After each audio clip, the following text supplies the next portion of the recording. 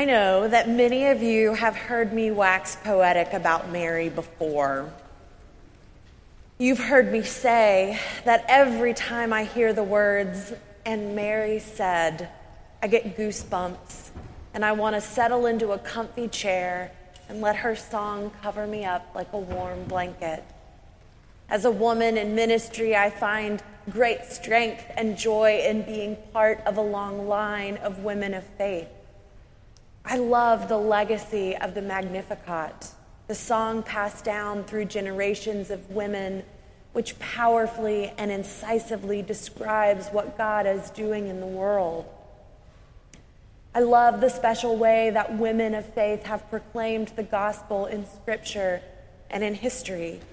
And today, we celebrate the embodiment of that record of faith, Mary, the mother of Jesus. With every passing year, I fall more in love with Mary as an exemplar of faith, as a role model for holy obedience, and lately, as a woman in a world dominated by men. Mary lived a precarious life as a woman in the ancient Near East, a life determined by, dependent on, and filled to the brim with men. Her social status was determined by that of her father. Value was placed on her life based on her chastity and the perceived purity of her body. Her betrothal was arranged without her input or consent by her father and the father of her husband-to-be.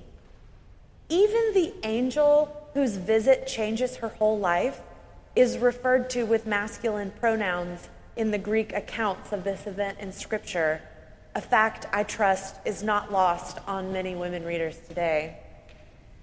Now, we do not know exactly where John the Baptist was born, but pilgrim tradition observes the visitation of Mary to Elizabeth in a small neighborhood in Jerusalem called Ein Kerem, which is about 90 miles from Nazareth, where Mary was from. Scholars may tell you that Mary's visit to her cousin Elizabeth's home during her pregnancy serves a Christological purpose in Scripture because it identifies the unborn child as the Lord. Or scholars may tell you that it serves a narrative purpose by making space for the Magnificat in the story. Either way, I firmly believe also that Mary walked those almost 100 miles through Samaria to be able to sit in a room with just her beloved cousin and no men. The incarnation is good news for people of all genders and no gender, but I have come to see that Mary's womanhood has profound implications for her faith and for ours when it comes to her celebrated obedience to God. Just a few verses before today's gospel passage, a perplexed but resolved Mary said to Gabriel, "Here am I, the servant of the Lord. Let it be with me according to your word." And so we venerate Mary for her yes, for her willingness to be the vessel God called her to be. And on the surface, we may find her worthy of veneration because all of us, even those of us who do not have children of our own, can appreciate the weight of being asked to carry, deliver, and raise a child. Becoming a parent involves great sacrifice, and we know that eventually Mary would have to experience the loss of her beloved child. But if you'll bear with me, I think Mary's yes goes even further. Throughout her life, up until the angel appeared to her, Mary's body had never belonged to her.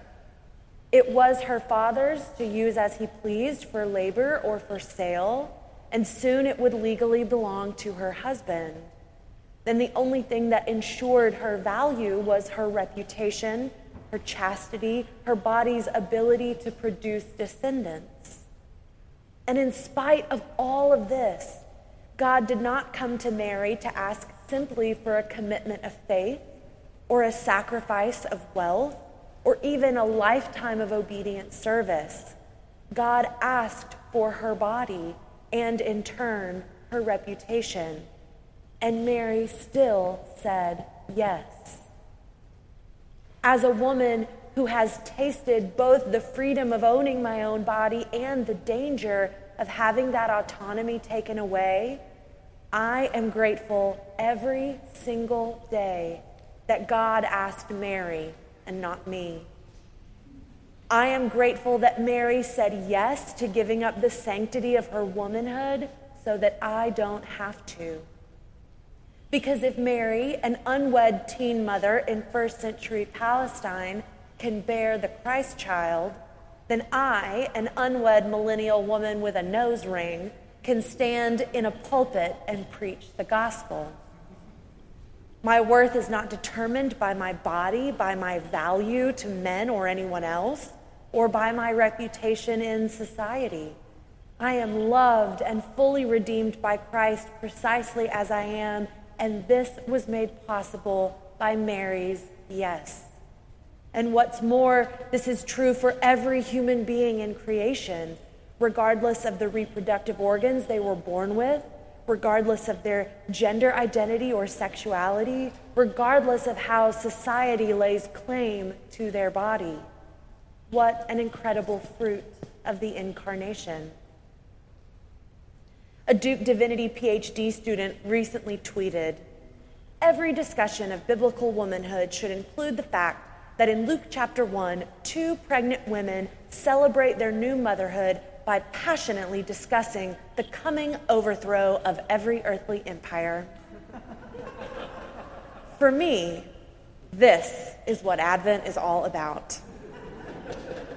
As we prepare not only to celebrate the first coming of Christ, but to make way for the second, we contemplate what it means that our world will not always be as it is now. There will come a time when we are no longer bound by any of the trappings of this physical world. Material wealth, political oppression, unhealthy and violent relationships, and the weight of our own brokenness will all melt away when we are reunited fully with God. And Advent also invites us to consider that the second coming of Christ will bring with it release from the bindings of our bodies. We don't know precisely what this will look like, but we trust that our bodies will no longer have the power to keep us from being reconciled with all creation. For many women and for so many marginalized groups, this is the greatest hope. In Advent, we're called to be alert for signs of the time to come. And today, our signs are Mary and Elizabeth, who were bravely willing to give up their lives and their bodies to God. And when they did, they found such overwhelming joy and fulfillment, they quite literally broke into song. It was a song passed down to them from other women through generations of ancestors, and it is a song passed down to us today. It's a song about redemption and freedom from oppression, about incarnation and bodily autonomy, about the end of things as they are and the beginning of something new. So let us sing our Advent song in celebration of and gratitude for Mary's resounding and life-giving yes. Amen.